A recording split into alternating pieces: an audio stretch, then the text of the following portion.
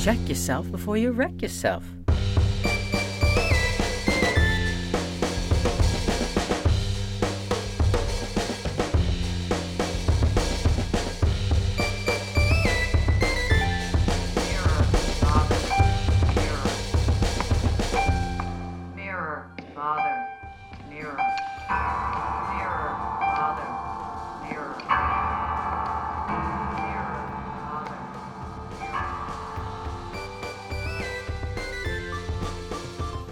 That piece is entitled Mirror, Father, Mirror. I like to show it to people that I'm meeting for the first time because I think it says so much about who I am and what it feels like to inhabit my specific skin.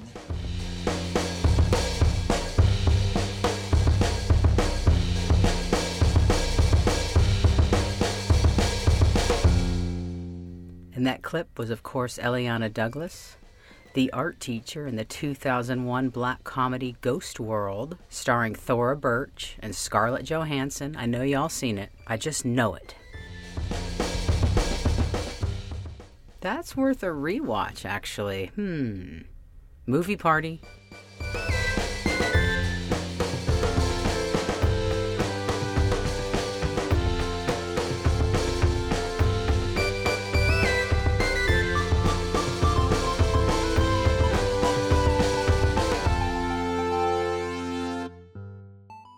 I'm trilly excited for the show today. Trill is a combination of true and real, just in case you guys didn't know.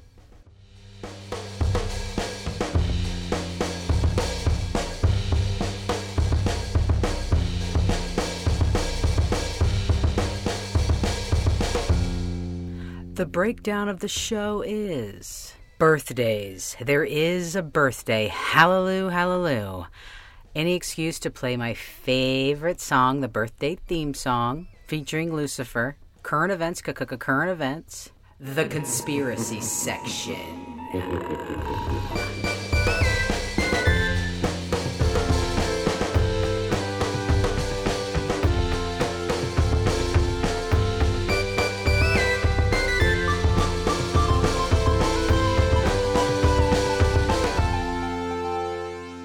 What we're watching and doing, then wrapping up the show with announcements and shoutouts. Y'all know the deal. This is like, what? Okay, boom. You know how we do? No BS. Let's get into birthdays. Here's the song.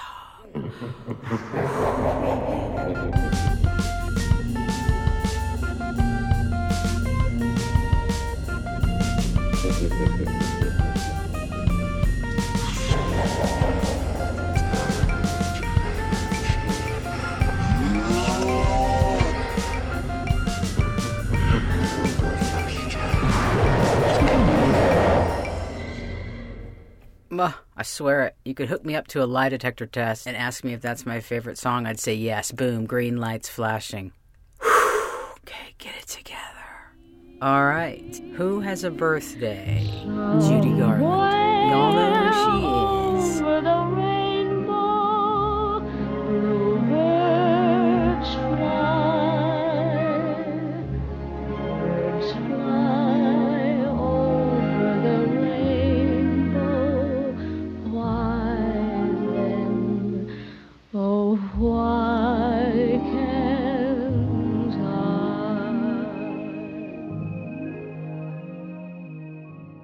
Oh my god, it like makes me want to cry.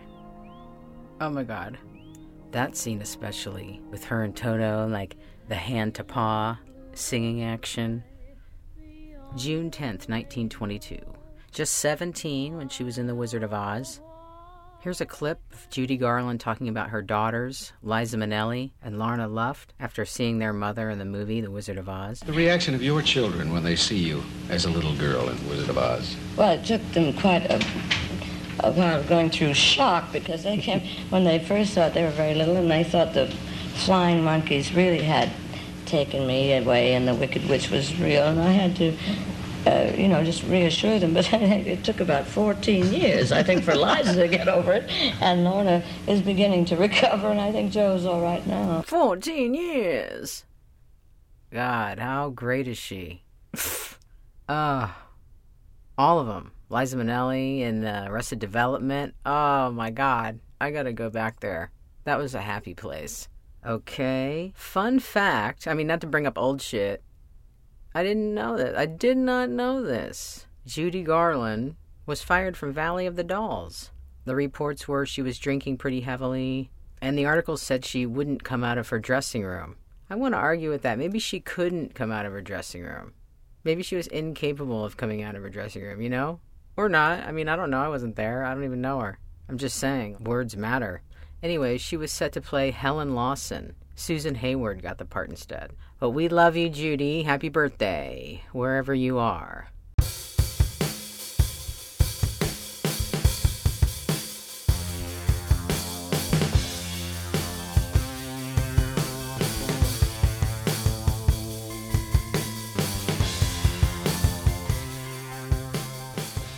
Okay.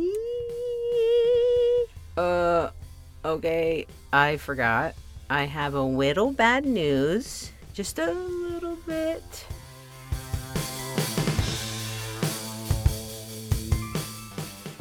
Oh, God, how should I...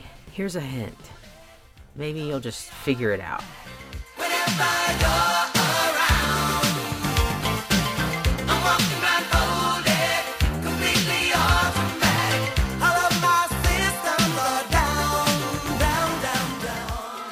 Damn, I was legit dancing. Oh my God, let's just, No way to control it, it's totally automatic. Whenever you're around, I'm walking blindfolded, completely automatic. All of my systems are down.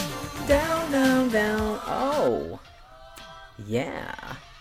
Oh, wow. Whew, damn, I needed that. Oh, I mean, here we go with that little bad news. Bonnie Pointer, one of the founding members of the Pointer Sisters singing group, she is no longer with us. She's in the Great Wild Yonder, which is a beautiful place. She was 69 years old. Whew. Fun fact, that was, of course, the Pointer Sisters song, Automatic. Automatic, right? That was the group's first top 40 hit to feature Ruth Pointer and her distinctive contralto on lead. Contralto means low female voice. Let's give it up for Ruth.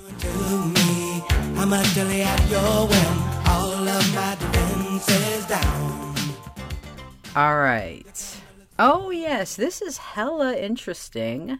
This week in history, June 10th, 1993. Irish singer Sinead O'Connor took out a full-page ad in the Irish Times asking the public to, quote, "Stop hurting me, please." Sinead O'Connor was still being criticized for ripping up a picture of the Pope during an appearance on Saturday Night Live. On October 3rd, 1992, she performed on Saturday Night Live during her performance of an a cappella version of Bob Marley's War, which she intended as a protest against sexual abuse of children in the Catholic Church. She then presented a photo of Pope John Paul II to the camera while singing the word evil, after which she tore up the photo into pieces and said, quote, "Fight the real enemy," and threw the pieces towards the camera. Fun fact, this incident occurred 9 years before John Paul II acknowledged the sexual abuse within the Catholic Church. Here we go.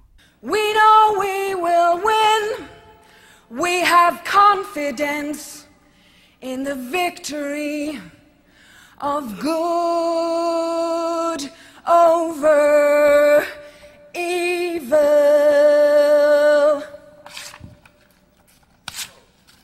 Fight the real enemy. Okay, one last hurrah in the current events section. Oh, yeah. June 8th. Was the 2-year anniversary of the passing of Anthony Bourdain.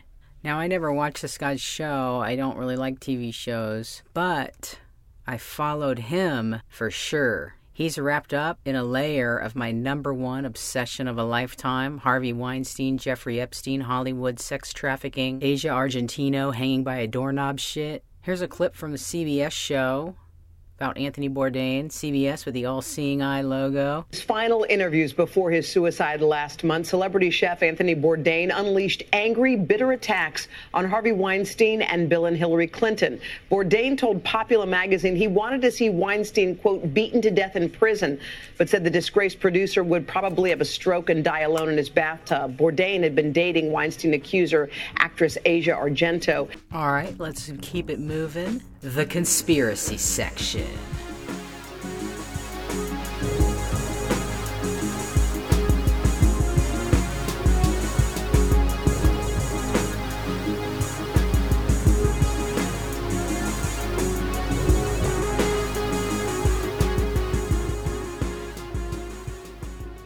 Realer than real, y'all. Don't get it twisted.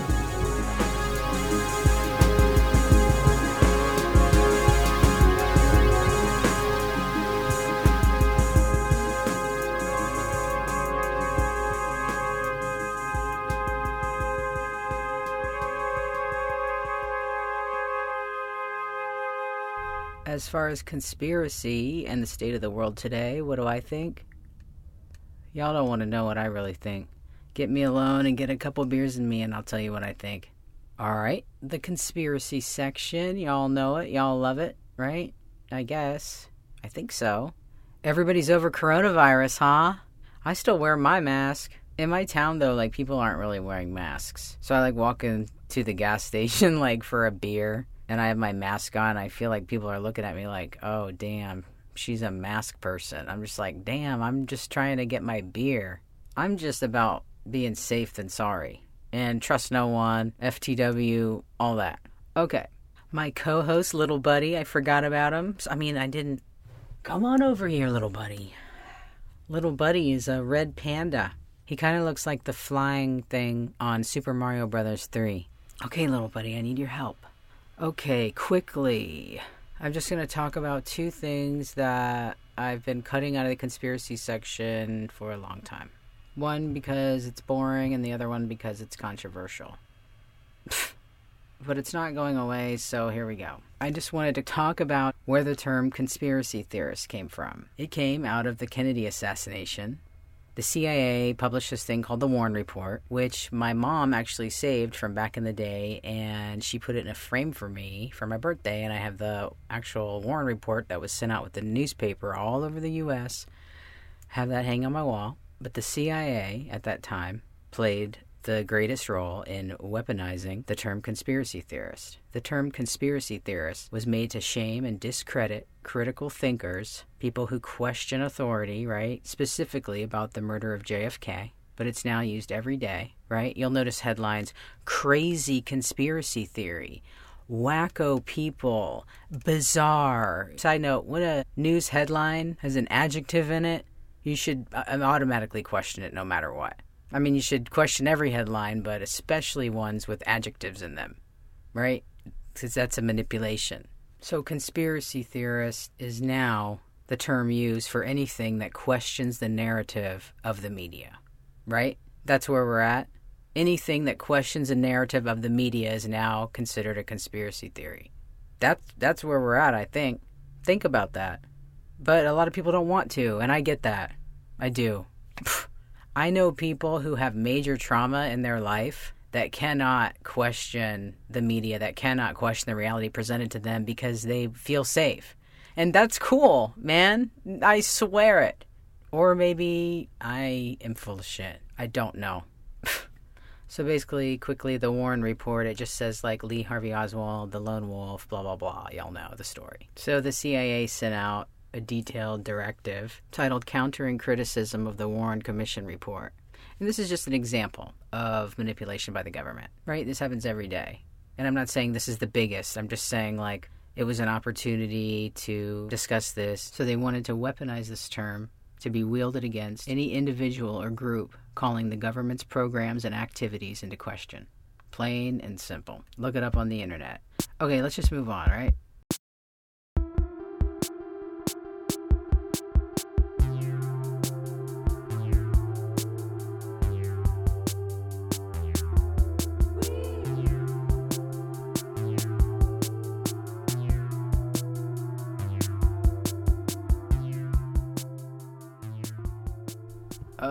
Here's the thing I've been avoiding for months. Months.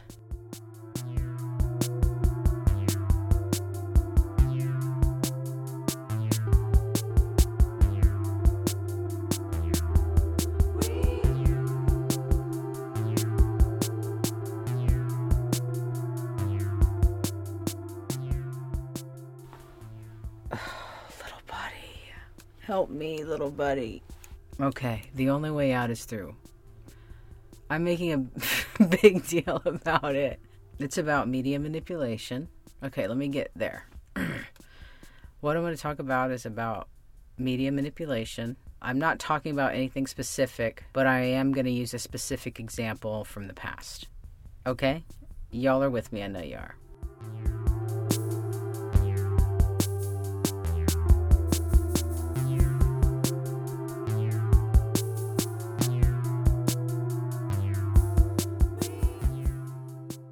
Little buddy, I am growing quite fond of you. It's so cute. Actually, that's no gender, so they are so cute.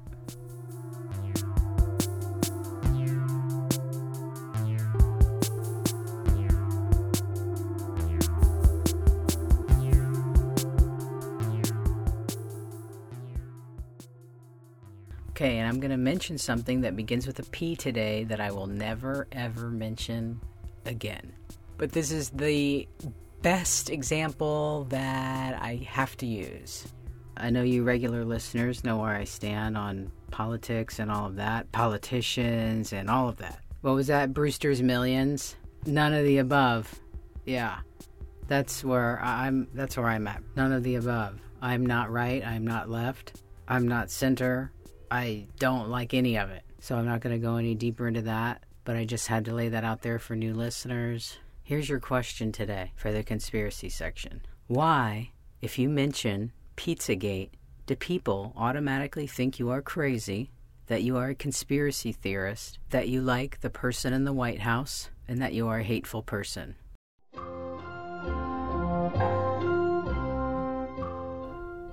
Why? Why, if you mention Pizzagate, do people automatically think you're crazy, a conspiracy theorist, like the person in the White House, and just an overall hateful, ignorant person? Why?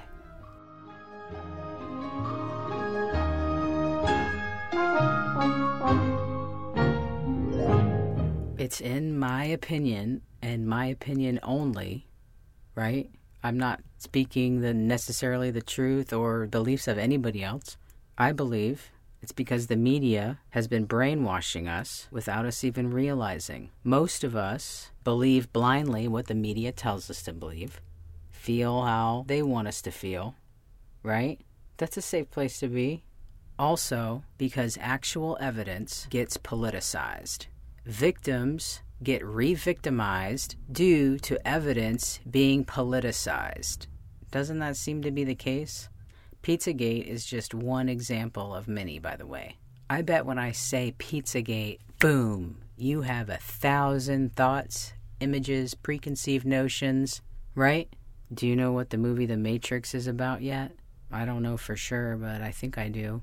But I probably just understand 1/500th of it. All right. Little buddy, do you think that went well? So to close out the conspiracy section and ultimately the show today. Oh yeah. Finding this story changed the whole course of my life actually. Yesterday, I found this thing, is Mr. Burns from The Simpsons supposed to be Jacob Rothschild? And it sent me on Rothschild, Rockefellers, and it got me to this movie called The Hunt, which I will watch eventually. But then more importantly, onto a short story called The Most Dangerous Game by Richard Connell. And yeah, I ended up reading it yesterday for my new podcast. Happy, fun, sleepy time. What is it called? I really don't know. Happy reading, sleepy time. I mean, how can you not smile when you see that? So anyways, that was one of the first stories I read for that new podcast. Turned out good. I put it on, man. I go right to sleep. Okay, anywho, question. Is Mr. Burns from The Simpsons supposed to be Jacob Rothschild? Here's an interesting clip from The Simpsons. It's about a hunting experience at a super elite one percenter's house, Mr. Burns of The Simpsons. A little spoof on that story, The Most Dangerous Game. Welcome all. Now, to explain why I summoned you here. You're here to participate in a hunt for the world's most dangerous game. The game I am hunting is all of you. Now, because I am too kind, I will give you all a 5-minute head start. You may commence running. 5 minutes of running? Shoot me now. Now, any man who lives till noon tomorrow shall win his freedom. Excuse me, what gives you the legal right to do this? You tell me. You're my lawyer. Well, I guess you are zoned for hunting, and you have previously claimed killing people as part of your religion. I think I can draw something up. There, this should hold up in just about any courtroom. Excellent. Interstone. Okay, let's shake it out, shake it out. I'm serious. I'm gonna dance right now, I swear to God. Dance with me, come on.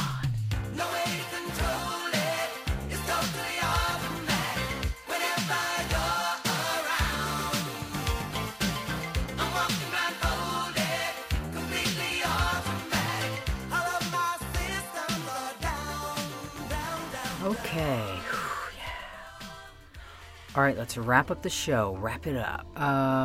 What we're watching and doing, I don't know. Okay, announcements and shout-outs. Okay. Hope you guys are having a great summer and wearing your hats and your sunscreen and getting out to the park and getting out to wherever we're allowed to go. I hope people are smiling. I think I'm going to buy a boat.